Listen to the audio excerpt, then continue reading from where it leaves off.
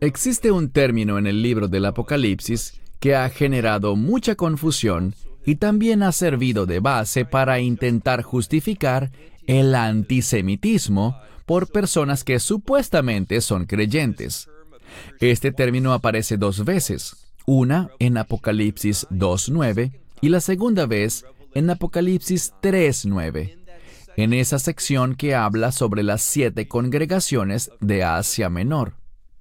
Y el término al cual me refiero es la sinagoga de Satanás. Permítanme señalar un par de cosas.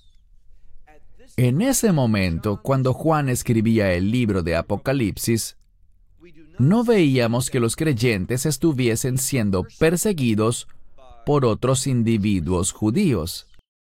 En cambio, podemos ver que la persecución provenía de Roma. Así que no se trataba de que el pueblo judío estuviese persiguiendo a los creyentes judíos y a los creyentes no judíos, sino que era Roma, un imperio gentil, el que se oponía radicalmente a esta fe en el Mesías de Israel. Vemos que Juan escribió estas palabras en una isla llamada Patmos. ¿Y qué hacía él allí? La Escritura dice que él estaba exiliado allí. ¿Y qué nación lo deportó a ese lugar? No fue Israel, sino de nuevo el Imperio Romano. Debemos entender algo. El término sinagoga, hoy la gente lo escucha y de inmediato piensa en una casa de adoración judía. Pero realmente eso es incorrecto. Debemos entender que el término sinagoga es una palabra en griego que simplemente significa lugar de reunión. Tradicionalmente, una sinagoga era simplemente un lugar en el que la gente se reunía, como por ejemplo un centro comunitario o un ayuntamiento. No era algo exclusivo de Israel. Habían sinagogas del Imperio griego en toda Europa, en el Medio Oriente y en otras regiones. Pero en Israel principalmente la sinagoga se congregaba 2 días cada semana, los lunes y los jueves, los cuales eran días de mercado. La sinagoga, que funcionaba como un centro comunitario para una gran variedad de propósitos distintos, durante esos días, lunes y jueves, cuando el mercado funcionaba, a cierta hora ocurría una interrupción y las personas que tenían la fe religiosa del judaísmo se reunían allí lunes y jueves para leer la Torá, porque durante el Shabbat no todos podían llegar a un lugar donde se leyera la Torá para oír la lectura de la Torá. Nosotros oímos sinagoga y de inmediato pensamos en algo relacionado con la comunidad judía. Eso demuestra un entendimiento muy pobre de la historia. Una vez más, una sinagoga no representaba una iglesia judía, sino un centro comunitario. Ese nombre se usaba no solo en Israel, sino en todo el imperio griego, y por supuesto en ese entonces ya no gobernaba el imperio griego, sino el imperio romano, pero el término se siguió usando en griego, porque ese idioma conservó una fuerte presencia en la mayor parte del mundo, debido a la influencia de Alejandro Magno.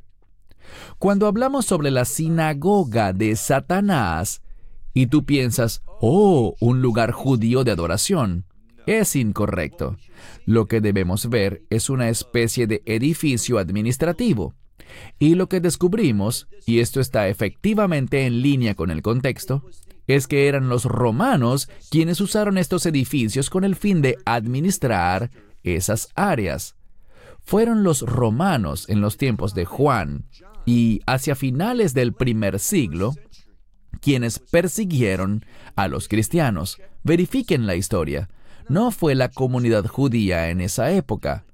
La comunidad judía ya tenía sus propios problemas debido a la persecución romana, no solamente en contra de los creyentes judíos y otros creyentes, sino contra el pueblo judío, muy cruelmente en esta época. Recuerden que los romanos ya habían destruido Jerusalén y el templo. aproximadamente 20 años atrás. Luego tenemos el término judío.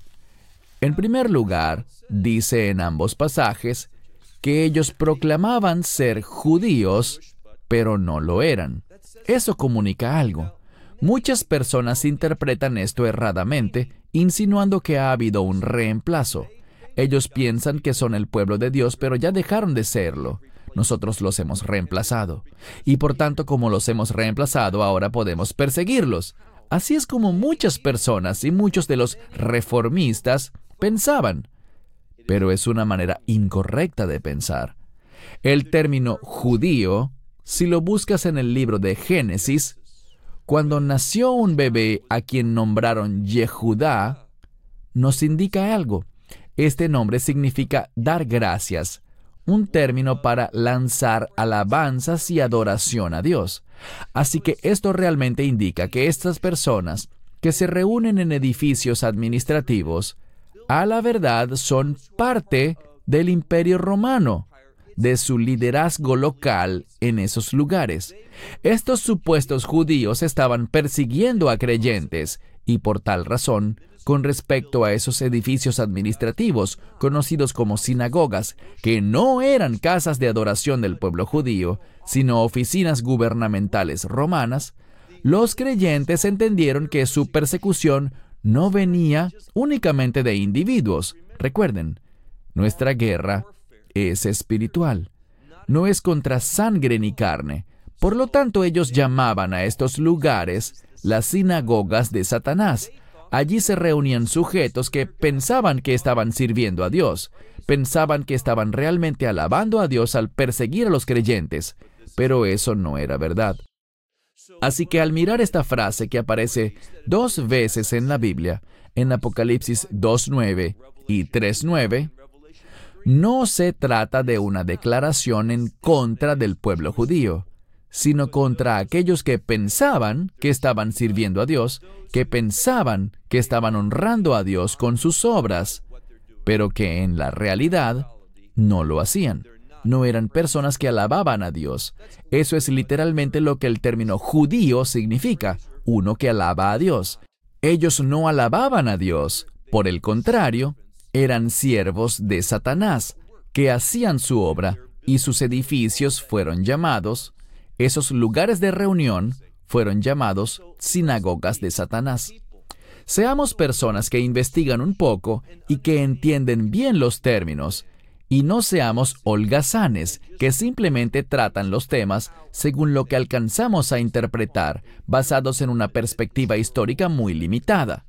Debemos mirar el cuadro completo para entonces poder emitir una opinión acertada. Cerramos este corto mensaje por ahora. Hasta un nuevo episodio de Cortos del Apocalipsis. Que Dios les bendiga. Shalom desde Israel. Shalom from Israel. Esperamos que te hayas edificado con el mensaje de hoy y lo compartas con otros. Te invitamos a seguir nuestros estudios cada semana por este canal y por el portal de YouTube de Amarás a Israel. También puedes descargar nuestra aplicación móvil gratuita, Mi Estudio Bíblico. Finalmente, para obtener más información sobre nosotros, visita nuestra web amarasaisrael.org, donde encontrarás otras conferencias de Baruch en audio, video y texto. Hasta el próximo programa. Que el Señor te bendiga en Yeshua HaMashiach, Jesús el Mesías, mientras caminas con Él. Shalom desde Israel.